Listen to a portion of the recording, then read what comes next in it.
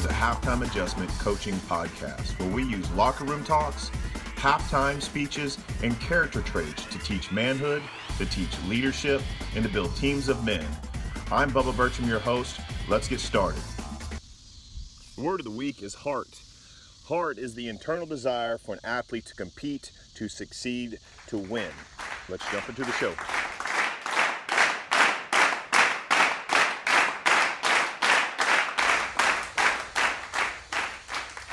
Good evening, everybody. It is a Monday evening here at my house, and just hanging out outside with my dog and just enjoying the evening. You can see the sunset behind me. And so tonight, I want to talk to you about a phrase used in athletics, especially in football. It's not a character trait, but it is something that I believe is very key and important to being a great athlete, to being a great competitor, and that is heart. Does an athlete compete with heart? Do they have heart? Do they give effort? Do they play with passion and purpose? I've never tried to define it before. Every time I do one of these word of the weeks, I try to give a definition. So never thought about this before. But to me, heart is the internal desire for an athlete to succeed, to win, or to compete. How badly does that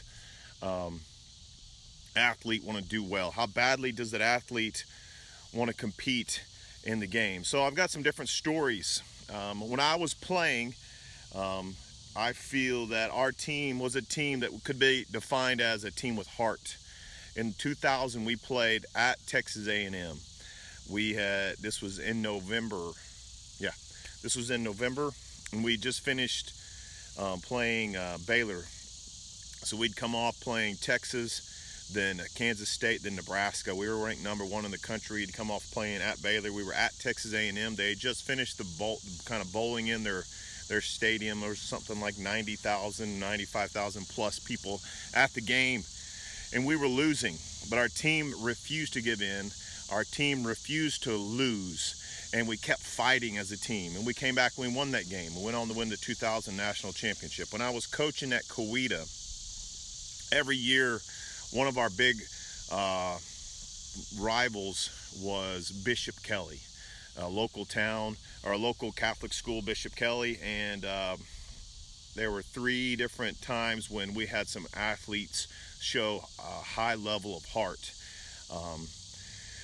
One of my last year to coach, we were losing, driving and called your classic Hail Mary to try and put ourselves in a position, trying to win the game. Last play of the game, quarterback scrambled around, threw the ball where I did not expect him to throw it, hadn't coached him to throw it, but he saw the receiver open, hit him for a touchdown. We had a quarterback go for an 80-yard touchdown run a few years before that, and the quarterback had never ran for more than maybe 30 to 40 yards at a time, but he knew that he had to go score. It was a big game for us, and he went and scored and set us up to be successful in that game. And then a few years before that, there were 2 young men, and we were winning the game. Bishop Kelly was a playoff game, so their season's on the line. Bishop Kelly was moving the ball. It was 4th and goal. If they punch it in, they score, they win. If we stop them, then we win the game.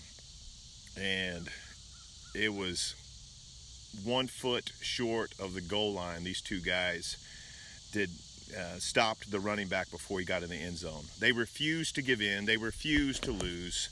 They competed with a high level. So heart is something that is hard to define. It's also hard to develop in players, hard to develop in your athletes, in a team. I believe that a good coach can build belief in self by speaking life into his players. Belief in self is tied to heart. If the team does not believe they can win, if an athlete does not believe that they can compete, then the heart that they give, the heart that they have and compete with, isn't as strong. But if a team, an athlete believes that they can win, they can succeed, then their level of play is elevated. They're able to play above what their physical capabilities are. They're able to play beyond that. Here's a current trend in athletics: mindfulness, mindset, mental toughness, mental fitness. Anything to do with the mind is very popular and big buzzwords right now in the athletics world. They're all needed. To focus on the mind, the mentality of the game is highly important. But there's a time when the mental and the physical shut down, and that's where heart is left. You can't measure it. It's that thing you can't measure in an athlete, that you know that this person will just not give up. Keep fighting. Get up one more time, then you're knocked down.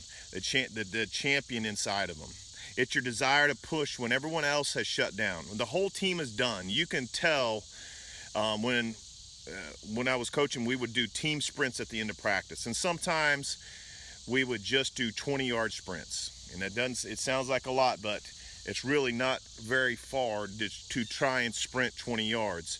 If you're to put your hand on the ground and you try to push hard and accelerate 10 hard steps, you can sprint 20 yards pretty simply and easily. But when you're doing it for 10 to 20 reps in a row, where you go and you sprint 20 yards and you do it again, over time, the body gets tired. Well, then the mind can push. How tough is your mind? Then your mind can push. Then your body gets so tired, you get pushed so far that you start to slack off. That's when the athletes, the leaders with heart, will rise up and shine. And so a team with leaders with heart can be different. Your body and mind turn off and shut down. But having heart is pushing through that. It's not giving in. Great leaders have heart and can will a team to victory. Great leaders have heart and can will a team to victory. I've seen it time and time again when an inferior team beats a superior talented team strictly because they refused to lose. They refused to give in. That's part of having heart as a team, where you grab these players. Great coaches recognize players with heart and put them in a place to be successful. Great coaches see players with heart and put them in a position to flourish and grow. And you help that heart develop by speaking life into them, by helping them be successful. Because if you can develop those players with heart, it can infect the team. And once you have a team with heart, then you can have something truly special. I've seen it many, many times. There's in high school football in Oklahoma, a lot of times, and in the semifinals, there'll be 4 teams left. All of them they're very similar in talent, but it's the ones that have the heart that can push through those tough times in the third and fourth quarter. Those are the true championship teams. So to finish, do you, as a man, as a husband, as a father, do I have heart to finish when times are tough? Do I have the ability to push through difficulties when life knocks you down? Do I have the teammates surrounding me to push me, to make me better, to challenge me? Great men surround themselves with other men on a similar mission to be better, because they know that when they put their head down on the pillow, I just wanted to say I was better than yesterday. I was 1% better. Because if I can get 1% better than I was yesterday, then I've given myself a chance to be different. And that's all I want to be. That's all I want my sons to be.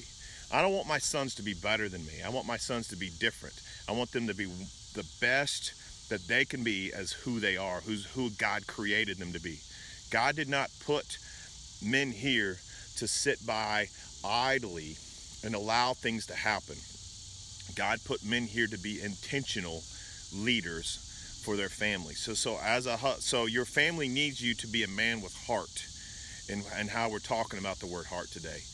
Be a man that has heart, that leads with heart, that leads with passion, and you can make a difference in your family for eternity, or for legacy for generations to come. See you guys later.